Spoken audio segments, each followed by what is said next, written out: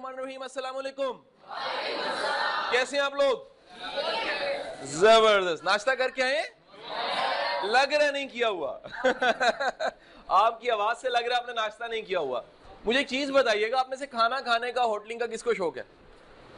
کمال. صرف 2-3 وہ اتنے تھوڑے بچوں کو؟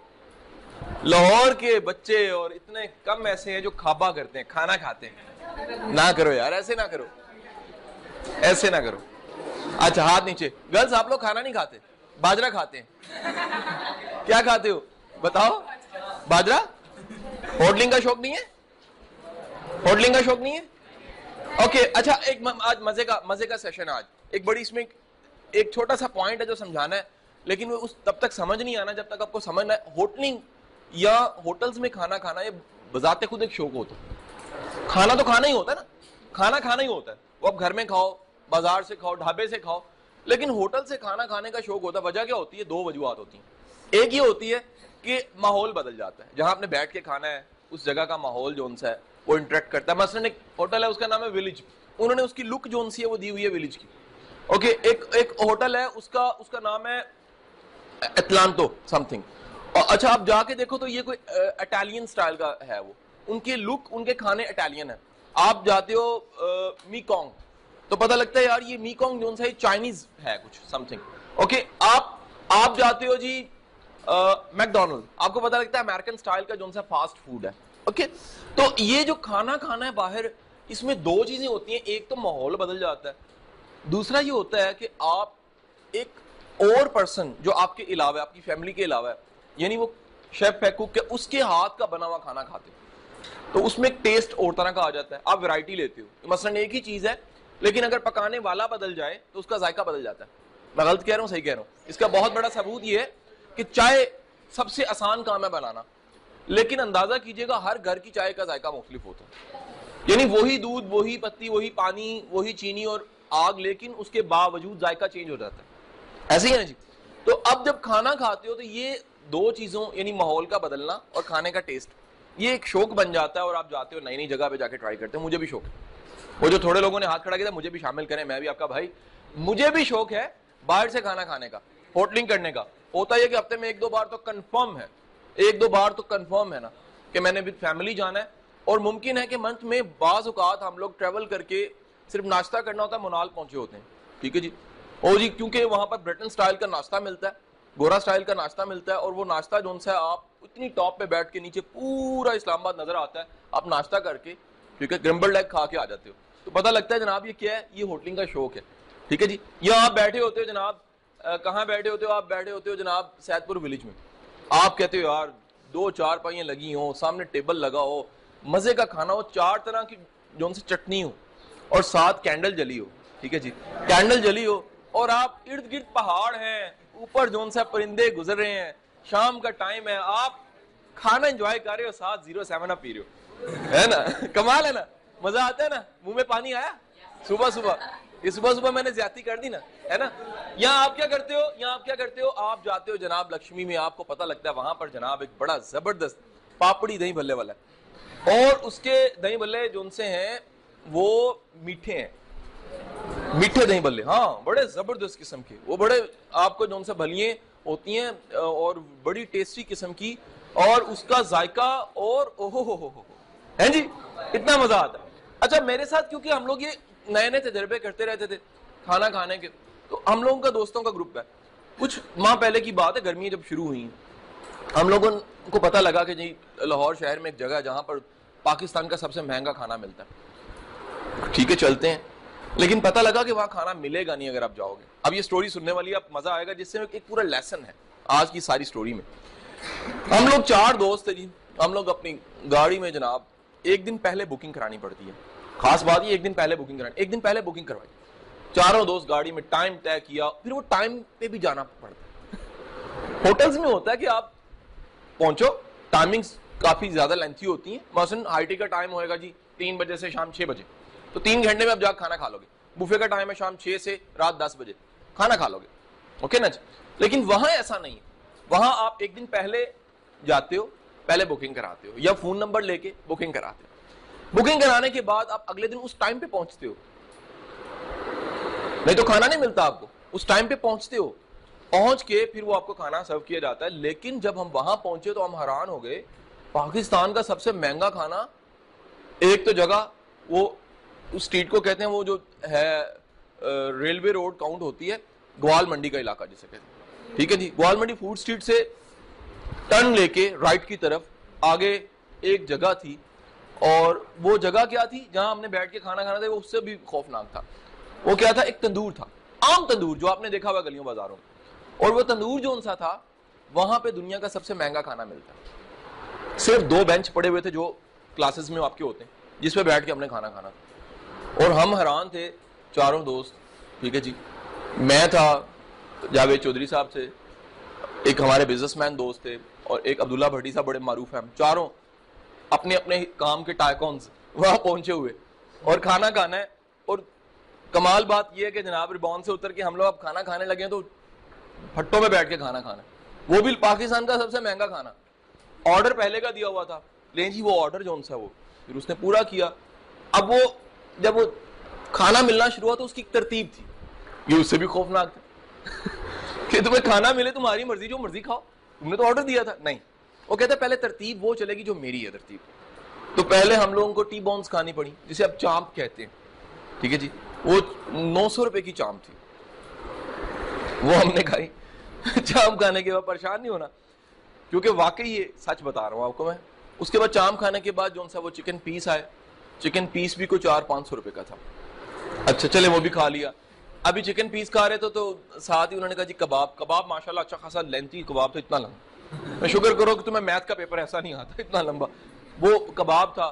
اور کباب جو ان سے وہ بھی 400-500 روپے کا تھا, اور سم تھنگ 600 سم تھنگ کا تھا. اچھا اس کے بعد ہم نے کہا نان بھی ساتھ کوئی ہونا چاہیے نا, کوئی رائتا نہیں تھا, کوئی چٹنی نہیں تھی, کوئی سلاد نہیں تھا. تو نان آیا, پتہ لگا نان, ایک نان 360 روپے کا. نان بھی کھا لیا ہم نے 360 روپے کا ایک نان.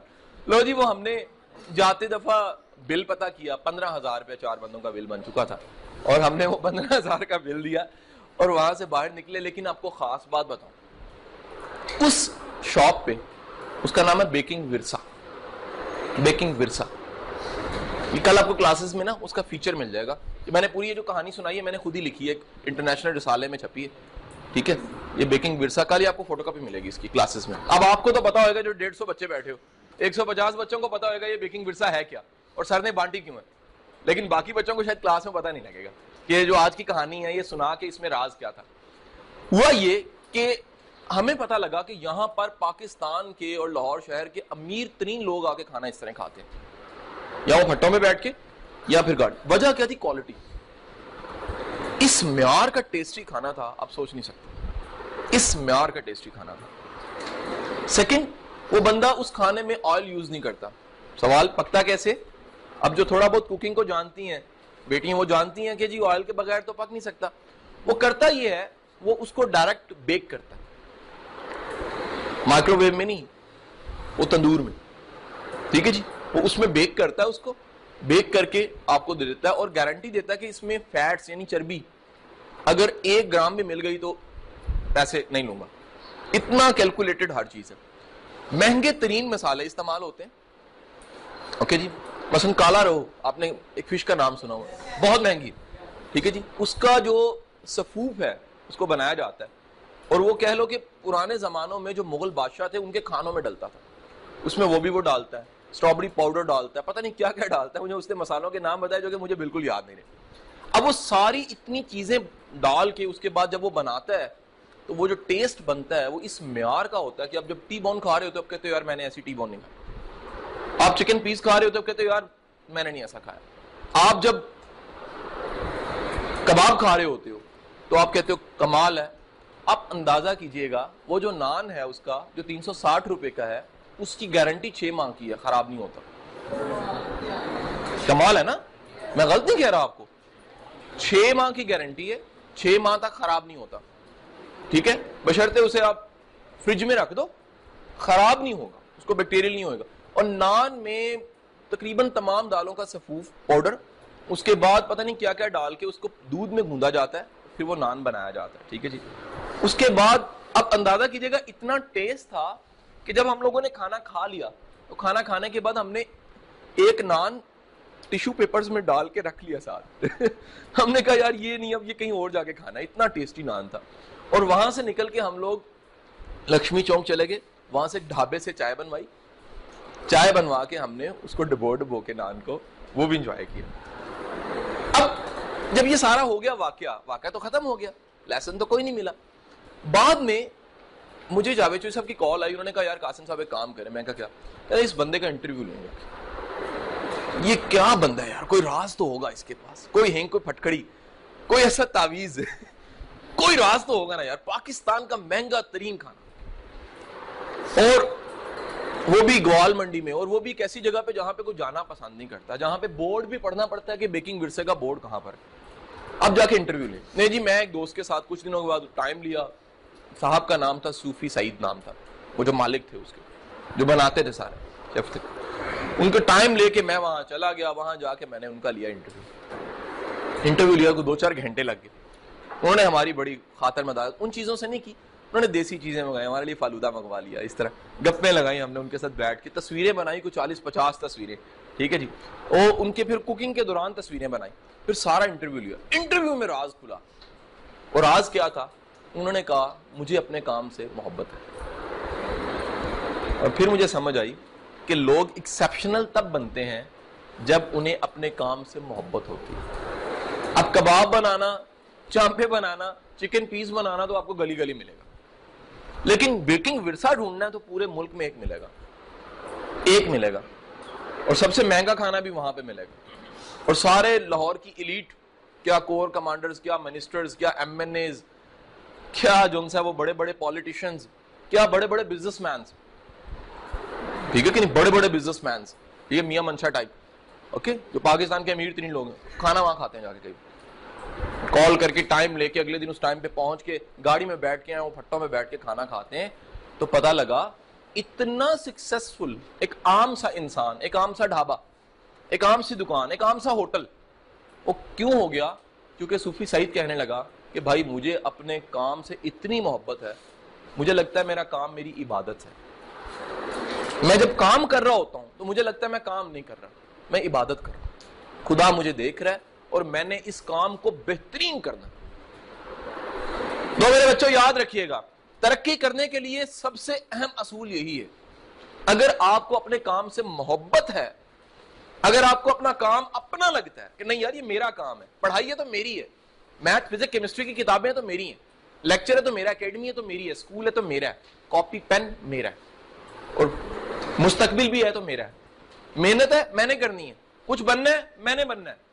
اگر آپ کو یقین ہو جاتا ہے کہ یار ہاں میں نے کچھ کر لینا ہے کیونکہ مجھے اپنے کام سے محبت ہے, تو میں آپ کو گارنٹی دیتا ہوں آپ ترقی کرو.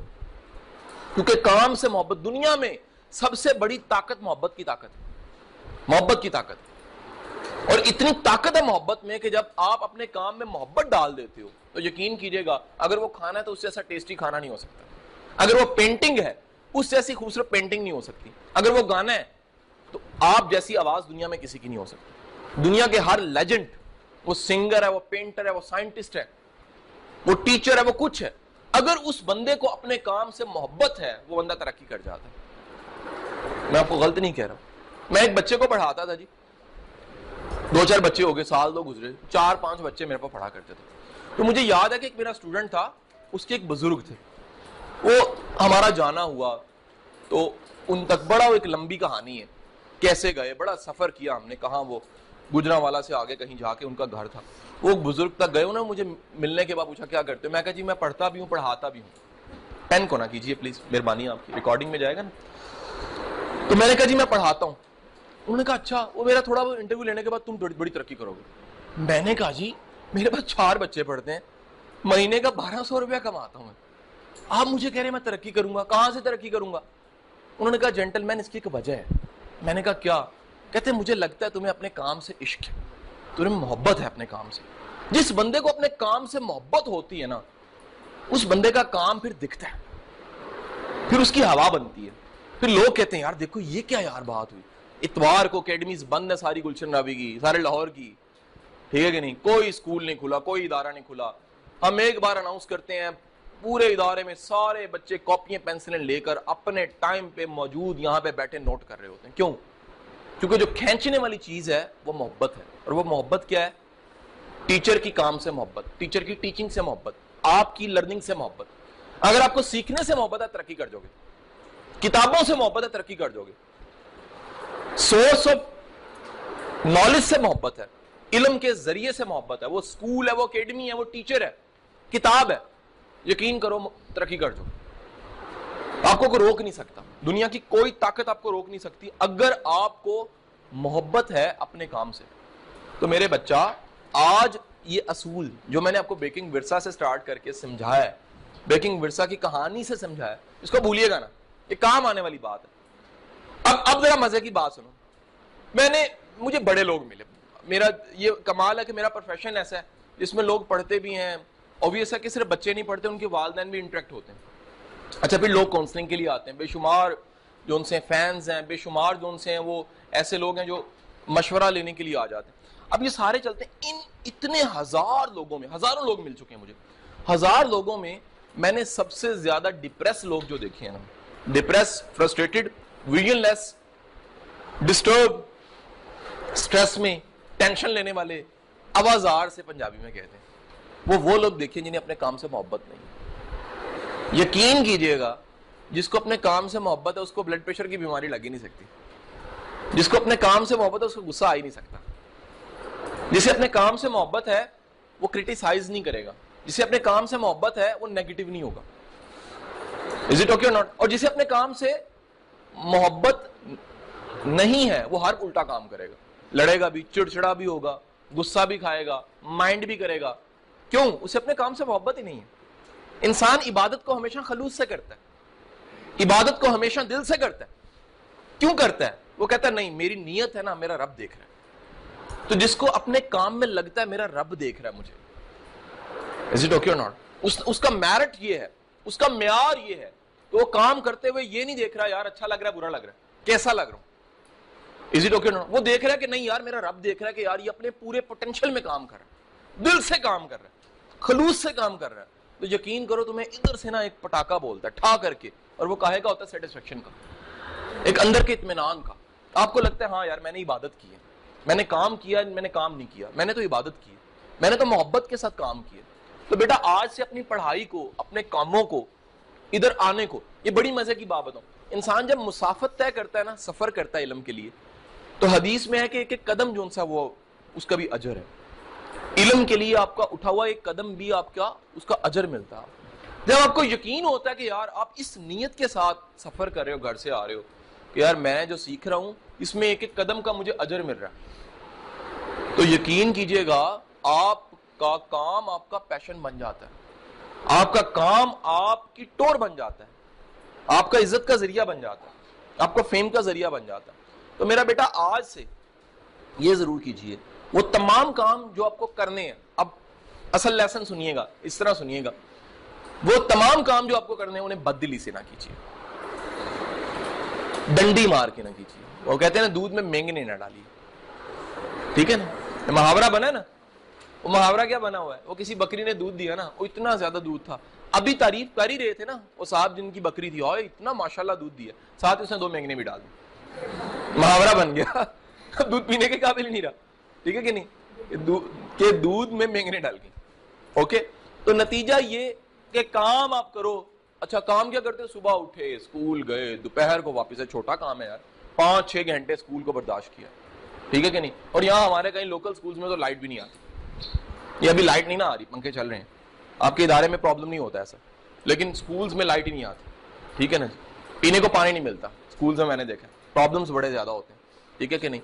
اور کنڈیشنز اچھی نہیں ہوتی, ہیلدی کنڈیشن نہیں ہوتی, مثلا ہوا نہیں ہوتی, اب برداشت کر رہے ہو تم, اتنا مشکل کام, 5 گھنٹے اسکول گزارا ہے, پھر آئے ابھی تھکے ہوئے تھے, کھانا کھایا, اکیڈمی کا ٹائم ہو گیا, پھر بھاگے اکیڈمی آئے, اکیڈمی سے شام کو گئے, تھکے ہارے گھر گئے, پھر کتابیں, سارا کچھ کیا لیکن بددلی سے کیا. تو آپ نے کیا کیا؟ دودھ میں مینگنے ڈال دی, دودھ میں مینگنے ڈال دی.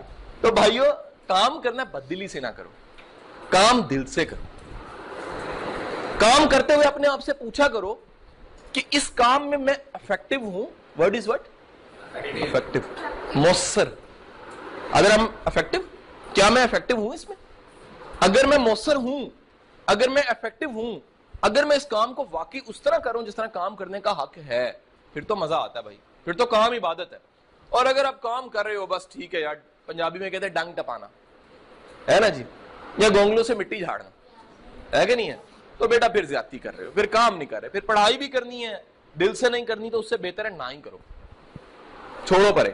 اگر کام کرنا ہے, آج سے اصول بنا لو, کوئی کام کرنا ہے اور چاہتے اس کام کی وجہ سے ترقی ملے ہمیں, تو کیا کرنا ہے؟ Love your work, love your work.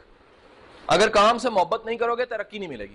کام سے محبت کرو, کام کو چاہو, کام سے ریلیٹڈ چیزوں کو. میں چھوٹی سی مثال دیتا ہوں, جس کو کام پڑھائی سے محبت ہے نا, وہ کتابوں کی قدر کرتا ہے, کتاب کو گرنے سے بچاتا ہے, کہتا ہے یار اس کتاب نے مجھے عروج دینا ہے, مجھے ترقی دینی ہے, مجھے عزت دینی ہے کہ نہیں ہے.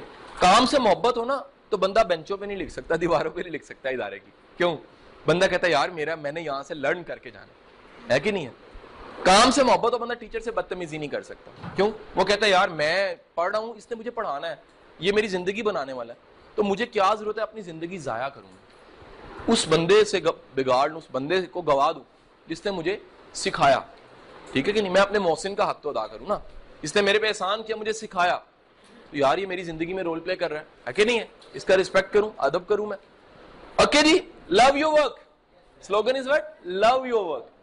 اور پھر اندازہ کر لیں, اگر آپ کو کام سے محبت ہے, پھر آپ لاہور شہر کے پرانی سی گلی میں, پرانی سی دکان میں آپ صرف کباب ٹکے بیچ رہے ہیں, تو آپ پاکستان کے سب سے مہنگا ہوٹل چلا رہے ہیں, وہ بھی اس لیے کیونکہ اپنے کام سے آپ کو محبت ہے. کل یہ ساری سٹوری کی فوٹو کاپی آپ کو مل جائے گی, ٹھیک ہے جی, کاپی میں کل کروا لی تھی, کل ملے گی, ویسے آپ کو کل کلاسز میں مل جائے گی, اور پڑھیے گا, ٹھیک ہے. اور کبھی جانا ہو تو وہاں پر ایک دن کی بکنگ نیکسٹ ڈے کی کروا کے کبھی کھانا بھی کھائیے گا. نمبر بھی آپ کو مل جائے گا میرے سے, اس کا صوفی صاحب کا نمبر مل جائے گا, آپ ایک دن پہلے کال کر کے ان سے ٹائم لے کے وہ کبھی کھانا کھائیے گا, ٹھیک ہے کہ نہیں. اب یہ نہ مجھے آگے سے کہیے سر 2 مہینے تو پیسے اکٹھے کرنے پڑیں گے, یہ میرا قصور نہیں, میرا قصور نہیں ہے بھائی, ہے کہ نہیں ہے. آکے کوشچن جی, کوئی سوال ہے تو کیجیے کوشچن جی, کوئی سوال پڑھائی سے متعلق, ریلیونٹ ٹو یور کیریئر, پڑھائی. ایک بار آپ کو کوئی ایسا کام پسند ہوتا ہے جس میں آپ کو ریزلٹ تو مل رہے ہوتے ہیں, آپ کو فیم مل ہوتا ہے, لیکن آپ کو کوئی اپنا کریئر سپورٹ نہیں نکلا ہوتا, فائنینشلی کی بات کر رہے ہیں. فار ایگزامپل کسی کو پوئٹری کا شوق ہے اور وہ پوئٹری کرتا ہے, لیکن اسے کوئی ٹینجیبل سورس نہیں آئے, لیکن پوئٹری کو کس طرح سے ریپلیس کر کے اپنا کریئر بلڈ کرے. بالکل صحیح بات ہے. دیکھیے اصل میں ہوتا کیا, یاد رکھیے خدا نے کبھی بھی ایک ٹیلنٹ صرف نہیں رکھا ہوتا. خدا فرسٹ ڈگری پہ اگر کوئی ٹیلنٹ رکھ دینا تو قریب قریب ایک اور ٹیلنٹ بھی رکھ دیتا ہے. اس کی مثال لے لیجیے, کیونکہ گھر کا نظام چل رہا ہے تو کوئی نہ کوئی کما رہا ہوتا ہے, ایسا نہیں ہوتا کوئی کما ہی نہیں رہا. مثال دے رہا ہوں صرف سمجھانے کے لیے, ایک سربراہ بن جاتا ہے, کم یا زیادہ کما رہا ہوتا ہے, ایسے ہی نا. اس طرح ہوتا کیا ہے کہ بعض اوقات آپ کا ٹیلنٹ ایسا ہو سکتا ہے جس سے آپ بہت پیسہ نہیں کما رہے. شاعری آپ مثال دے رہے ہو, پوئٹری یا سنگنگ, ممکن ہے فی الوقت آپ فیمس نہیں ہوئے, عاطف اسلم نہیں بنے تو پیسہ نہیں کما رہے آپ. سنگر ہو, لیکن بلا کے سنگر ہو, لیکن کرکٹ کھیلتے ہو لیکن نیشنل چیمپئن نہیں ہو, آپ کوئی نیشنل پلیئر نہیں ہو, تو آپ کرکٹ میں تو جنونی ہو, لیکن وہ آپ کا جو کرکٹ ہے, باہر جاؤ گے, باہر لے جاؤ نا. اب اگر کرکٹ تم نے کھیلنا ہے تو یقینی بات ہے اس سے ارن نہیں کرو گے. اگر ارن نہیں کرو گے تو کیا ہوگا, گھر نہیں چلے گا. اس کا پھر طریقہ ہوتا ہے سیکنڈ سورس بناؤ. کیا سیکنڈ سورس؟ سیکنڈ سورس کون سا ہوتا ہے جی؟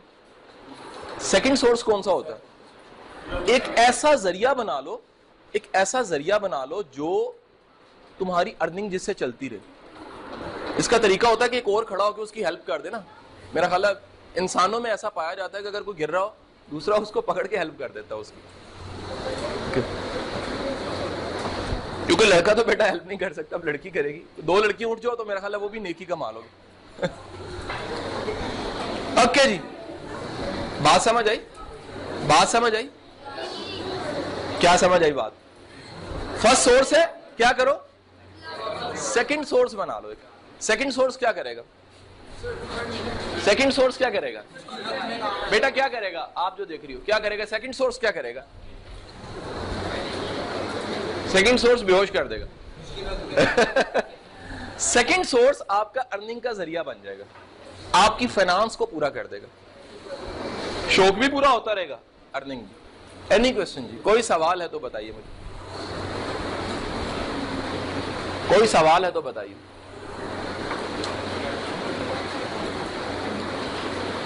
کوئی سوال؟ آپ کو پتا ہے آپ کی پہلے والی ساری ریکارڈنگز اویلیبل ہیں ڈیلی موشن پہ.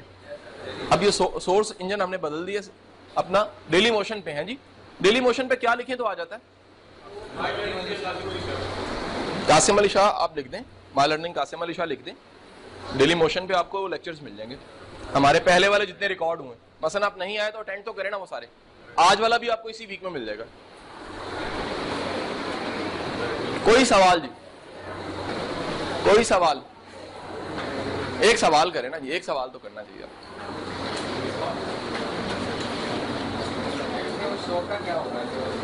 شوق چلتا جائے گا نا, شوق تو چلتا جائے گا, شوق ختم تو نہیں ہوگا. کیا خیال ہے؟ مثلا ایک بندے کو سنگنگ کا شوق ہے, سنگنگ کرتا جائے گا, لیکن ارننگ سورس تو ہوگا نا ساتھ کوئی. وہ کام ملے گی نا, لیکن کم از کم پیٹ بھی تو چلنا ہے, چولہا بھی تو چلانا ہے ہم نے اپنا. ایسا تو نہیں کرنا کہ صرف اسی کو دیکھنا ہے اور گھر چلنا نہیں ہے. ایک سورس آف انکم ہونا چاہیے. باقی بولیں گے نہیں بھائی, بولیں گے نہیں, ایک ایک کر کے. ہاں جی.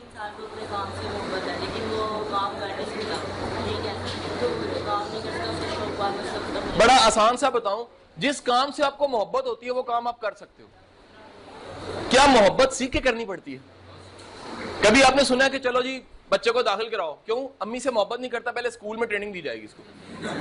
نہیں نا, کبھی سنا؟ ایسا نہیں نہ ہوتا. محبت ایک نیچرل چیز ہے, اس میں فلو ہوتا ہے. جس کام میں آپ کی محبت ہوتی ہے وہ خود بخود آپ کرتے ہو, چاہت سے کرتے ہو. صبح اٹھتے ہو پہلا کام محبت والا کرو گے نا, وہ کیا ہے؟ پڑھائی. رات سونے لگے کتابیں ہاتھ میں ہوں گی, محبت ہے پڑھائی سے. محبت والی چیز کو سونے سے پہلے اٹھنے کے بعد تھک آپ دیکھتے ہو, ہے کہ نہیں ہے؟ ہاں جی, سوال.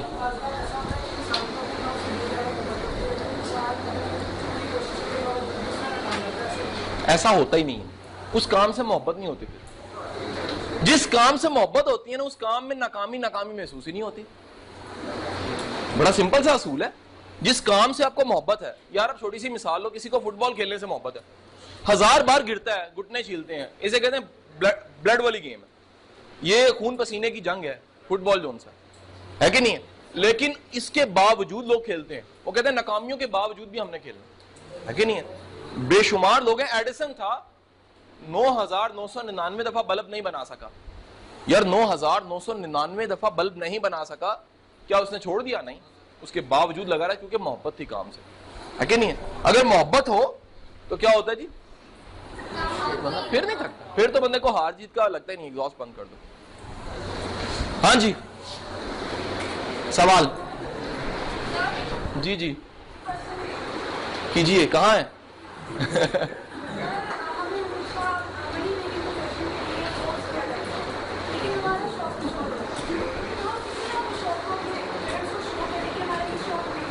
دیکھیے ایک بات کنفرم یاد رکھیے گا کہ پیرنٹس قابل احترام ہیں, لیکن لازمی نہیں ہے کہ پیرنٹس کو زمانے کا, ٹرینڈ کا, آج کے کلچر کا پتا ہو. یہ ایک المیہ ہے. اصل میں اب پچھلے 10-12 سال میں اتنا بڑا وقت کا فرق پڑ گیا. 10-12 سال میں فرق تو 12 سال کا ہے, 10 یا 12 سال کا ہے, لیکن 10-12 سال کا فرق نہیں ہے. ٹیکنالوجی کا فرق آ گیا, زمانے کا فرق آ گیا. مثلا ہمارے لوکل میں یونیورسٹی پنجاب کے اندر 78 ڈپارٹمنٹ ہے, 78, جبکہ میری والدہ یا والد کو صرف یا ڈاکٹری کا پتا ہے, انجینئرنگ کا پتا ہے. اس کا مطلب یہ ہے کہ وہ شاید تعلیم یافتہ بھی ہوں, لیکن انہیں یہ نہیں پتا کہ اس وقت فیلڈز کتنی ہیں, کیریئرز کیا کیا ہیں. اس کا بہتر طریقہ ہوتا ہے کہ آپ چپ کر کے اپنی وہاں کرو, بجائے کہ ایک میرا ایک اس میں نا آرٹیکل ہے, میری بک میں بھی لکھا ہوا ہے کہ نصیحت صرف مخلص سے نہیں لینی چاہیے. نصیحت لینے سے پہلے دیکھیں کہ کیا اگلا مخلص اور ایکسپرٹ بھی ہے کہ نہیں ہے. اگر نیکسٹ پرسن ایکسپرٹ نہیں ہے جسے آپ مخلص نصیحت لے رہے ہیں, آپ سے وہ سنسیئر لاکھ ہے لیکن ایکسپرٹ نہیں ہے, اس کو کچھ نہیں پتا, تو یقینی بات ہے کہ آپ اب مثال لیجئے, آپ کے فادر ہیں, آپ نے ایک بڑا آپریشن کروانا ہے جس میں خدا نخواستہ لیور کا آپریشن ہے اور بڑا سیویئر قسم کا آپریشن ہے. والد صاحب کو میڈیکل کا کچھ نہیں پتا, لیکن آپ سے محبت بڑی کرتے ہیں, خلوص کی انتہا ہے, آپ ان کا بیٹا ہے, بیٹی ہو. کیا ان کا ڈیسیژن ٹھیک ہوگا؟ کبھی بھی نہیں. ان کا خلوص اپنی جگہ پہ، لیکن ان کو میڈیکل کا نہیں پتا. میڈیکل کا ڈاکٹر کو پتا ہوگا، لیور کے ڈاکٹر کو پتا ہوگا. اب وہ فیصلہ کر پائے گا کہ آپریشن کیا کرنا ہے اور کیا نہیں کرنا. سو نتیجہ کیا ملا ہمیں؟ نتیجہ یہ ملا کہ پیرنٹس جون سے ہیں وہ یہ کافی نہیں ہے کہ پیرنٹس آپ کے جون سے ہیں ان کا علم بھی پورا ہو، نالج بھی پورا ہو. اس کا قطعی یہ مطلب نہیں ہمیں ادب نہیں کرنا چاہیے، ادب کرنا چاہیے، احترام کرنا چاہیے، لیکن لازم نہیں ان کی بات حتمی بات ہو. ایک اور آپ کو مثال دوں، بہت سے لوگ حماقت یہ کرتے ہیں، بالخصوص بوائز، ان کے فیملی میں اپنے انکل سے، چچا سے، ماموں سے، کسی سے پوچھتے ہیں کیا کرنا چاہیے. وہ کہتے ہیں فلانے کے لڑکے نے ایم سی ایس کیا تو تم بھی وہی کرو، آئی سی ایس شروع کرو. پتہ نہیں کہاں سے کہاں نکلو، وہ دیکھو کتنی تنخواہ لے رہا ہے. کتنی لے رہا ہے جی؟ 18,000 روپے. اچھا، پتہ لگتا ہے 18,000 سے گاڑی کا پیٹرول بھی نہیں منتھ کا پورا ہوتا. میں سچ بتا رہا ہوں، جو زمانہ آ گیا. تو بھیا اس سے بہتر ہے وہ ایم سی ایس کرنے سے جو کرو اس میں ترقی کرو، وہ عام سی چیز ہی کیوں نہ ہو، وہ ایف اے بھی کیوں نہ ہو، لیکن ترقی تو کرو نا یار. اس میں محبت تو ہو نا، آپ کا پیشن تو ہو نا. سمجھ آئی کہ نہیں ہے؟ تو یہ چیزوں میں کبھی کمپرومائز نہ کریں، سجیشن میں کبھی کمپرومائز نہ کریں.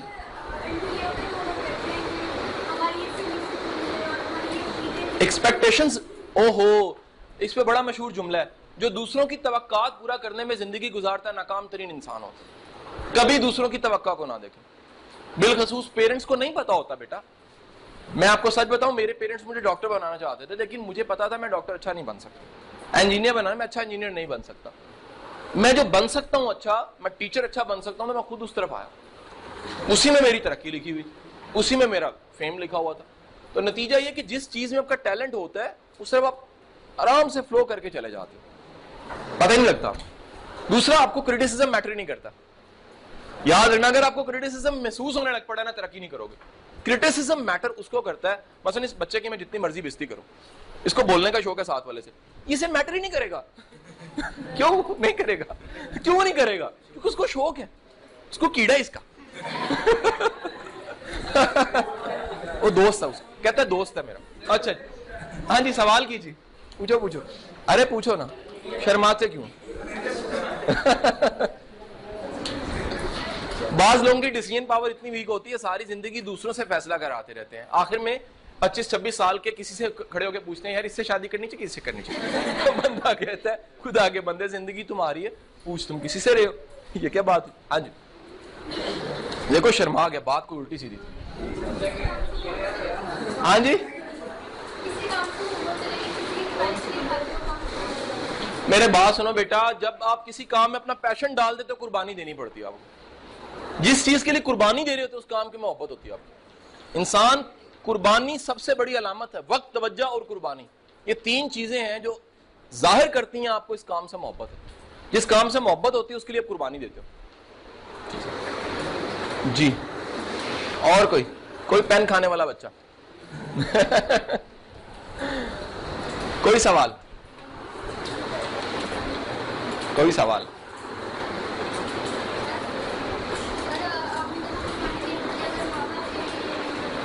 میں وہی بتا چکا ہوں کہ والدین کہیں انہیں سمجھاؤ، کسی ایکسپرٹ سے ملاؤ. یار آپ کل تو بڑا آسان ہو گیا.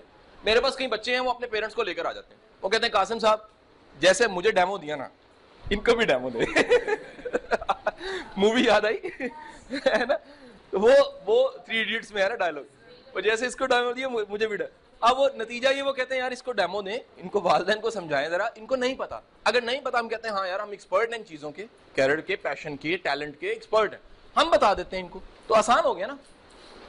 اگر نہیں تو وہ جو ہماری وہ لیکچرز وہ پڑھے ہیں نا، ٹیلنٹ پہ پڑھے ہیں اور پیشن پہ پڑھے ہیں، لو یور ورک پہ پڑھے ہیں، رائٹ فیلڈ پہ پڑھے ہیں، پڑھی ہوئی نا ویڈیوز، پیرنٹس کو دکھاؤ نا. کسے عقل اور سمجھ کی ضرورت نہیں ہے، انہیں بتاؤ یہ ذرا لیکچر سنیں کہ ریالٹیز تو یہ ہیں، آپ کو تو نہیں پتا اس چیز کا ہے کہ نہیں ہے.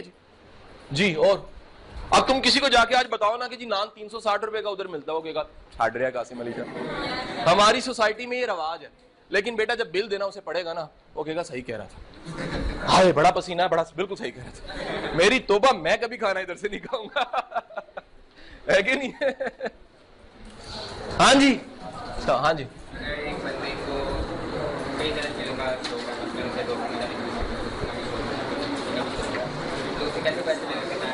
بھائی سیدھی سی بات ہے، فرض کرتے ہیں کہ 4 پہلوان بیٹھے ہوئے ہیں ان کی لڑائی ہوتی ہے 2-2 کر کے, پھر آخر میں بچتا ہے, پھر سیمی فائنل آتا ہے, پھر کرتے کرتے آخرکار ایک ہیرو بن جاتا ہے, وہ پہلوان ہوتا ہے, کہتے ہیں میں جیت گیا. جو آپ کے اندر ٹیلنٹ ہوتے ہیں 3 4 5 جتنے بھی کہہ لیں, ان ٹیلنٹس کی بھی لڑائی ہوتی رہتی ہے زندگی میں, لڑتے رہتے ہیں. ایک ٹیلنٹ دوسرے ٹیلنٹ سے لڑتا ہے, وہ کہتا ہے میں نے آگے نکلنا ہے, یہ ٹیلنٹ یہ والا لڑتا ہے, ادھر سے لڑتا ہے, کرتے کرتے آخرکار ایک ٹیلنٹ ایسا ہوتا ہے جو کہتا ہے سب کو دبا کے نا اوپر چڑھ کے کہتا ہے آئی ایم دی ونر. وہ ٹیلنٹ آپ کو آگے لے کے جاتا ہے. یہ خود بخود ہوتا ہے. دعا کرو اللہ سے یہ کام تھوڑا جلدی ہو جائے. زمانہ ایسا آ گیا نا بیٹا, یہ بات آپ کو 60 سال میں پتہ لگے اس سے بہتر ہے یار آپ کو 20-25 سال کی عمر میں پتہ لگ جائے میرا ٹیلنٹ کیا ہے. یہ بہتر ہے بجائے اس کے کہ 60 سال کی عمر میں پتہ لگے زندگی گزر گئی, ٹیلنٹ کا پتہ لگا, آپ نے وائلن پکڑا, ہاتھ ہل گئے.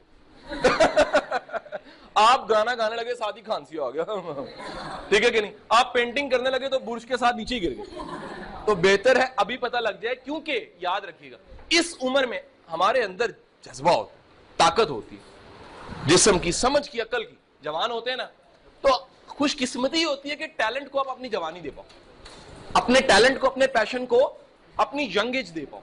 اگر آپ یہ والی عمر نہ دے پاؤ تو پھر تھوڑا سا, ویسے تو دنیا کی تاریخ میں ہر عمر کا بندہ کامیاب ہوا, لیکن یار اس عمر میں پھر ذرا مشکل ہوتا ہے کام. جی سوال, یہ سوال بڑا اچھا تھا, ویری گڈ. پہلی بات یہ کہ سوال پکڑ لیں کہ مجھے اپنا ٹیلنٹ پتا کرانا ہے. یہ 4 ٹپس یاد رکھیے گا. پہلی بات کیا, یہ سوال پکڑ لے کہ مجھے اپنا ٹیلنٹ پتا کرانا ہے, I want to know myself. دوسری بات اللہ سے دعا کرے. یہ سچا سوال ہونا چاہیے کہ اللہ سے وہ دعا کرنے کی عادت ڈالے. وہ دعا کرتے ہو اس کا رسپانس آتا ہے, جواب آتا ہے, پھر ایسے حالات بن جاتے ہیں, ایسے لوگ آ جاتے ہیں, ایسے واقعات ہوتے ہیں کہ آپ کا ٹیلنٹ باہر آ جاتا ہے. نمبر 3, وہ ذرا دیکھے کہ اس کو تعریف کن چیزوں کی ملتی ہے اور تنقید کن چیزوں پہ ملتی ہے. تعریف ہمیشہ اس چیز کی ملے گی جو ٹیلنٹ والی ہوئے گی. نمبر 4, وہ ذرا دیکھے کہ وہ کون سے کام ہیں جن میں وہ تھکتا نہیں, کیونکہ ٹیلنٹ والے کاموں میں انسان تھکتا نہیں ہے کہ نہیں ہے. جی یہ آسان میں نے بتایا, ویسے اس پہ میرے کئی لیکچرز میں نے 7-8 پوائنٹ بھی بتائے ہوئے, لیکن آسان بتایا. سوال پکڑ لو, سوال پکڑنے کے بعد دعا کرو اور انتظار بھی کرنا ہے. یاد رکھو 5ویں اگر چیز ایڈ کرو, صبر چاہیے. اپنے آپ کو جاننے کا, اپنے ٹیلنٹ کو جاننے کا تھوڑا سا صبر چاہیے. ایک پودا آپ لگاتے ہو, بیٹا میری بات سنو, 9th کلاس یا 10th کلاس میں بیٹھے, پچھلے 8-9 سالوں میں 9 کلاسز کر کے 9 میں پہنچے نا, 8 کلاسز کر کے 9 میں پہنچے. تو یہ اگر فرض کریں کہ آج آپ کلاس 1 میں ہو, کون سی کلاس 1 میں, اپنے آپ کو جاننے کی کلاس 1 میں, تو کرتے کرتے 8-9 سال بعد آپ اپنے آپ کو جاننے کی 10th کلاس میں ہوگی. سمجھ آئی بات کی, کیونکہ 9 سال پہلے اپنے کلاس میں ایڈمیشن لیا تھا, کون سی کلاس میں, اپنے آپ کو جاننا ہے میں نے. تو 9 سال جو پہلوانوں کی جنگ اندر ہوگی, ٹیلنٹس کی جنگ ہوگی, اس میں سے ایک پہلوان جیت جائے گا, وہ کہے گا بھائی میں ہوں, میں نے آگے جانا ہے تمہیں لے کے, میں نے ترقی دینی ہے, میں تمہارا جذبہ بنوں گا, میں تمہاری عبادت, میں تمہارا پیشن بنوں گا, ہے کہ نہیں. آخری سوال کریں گے یہ بیٹا.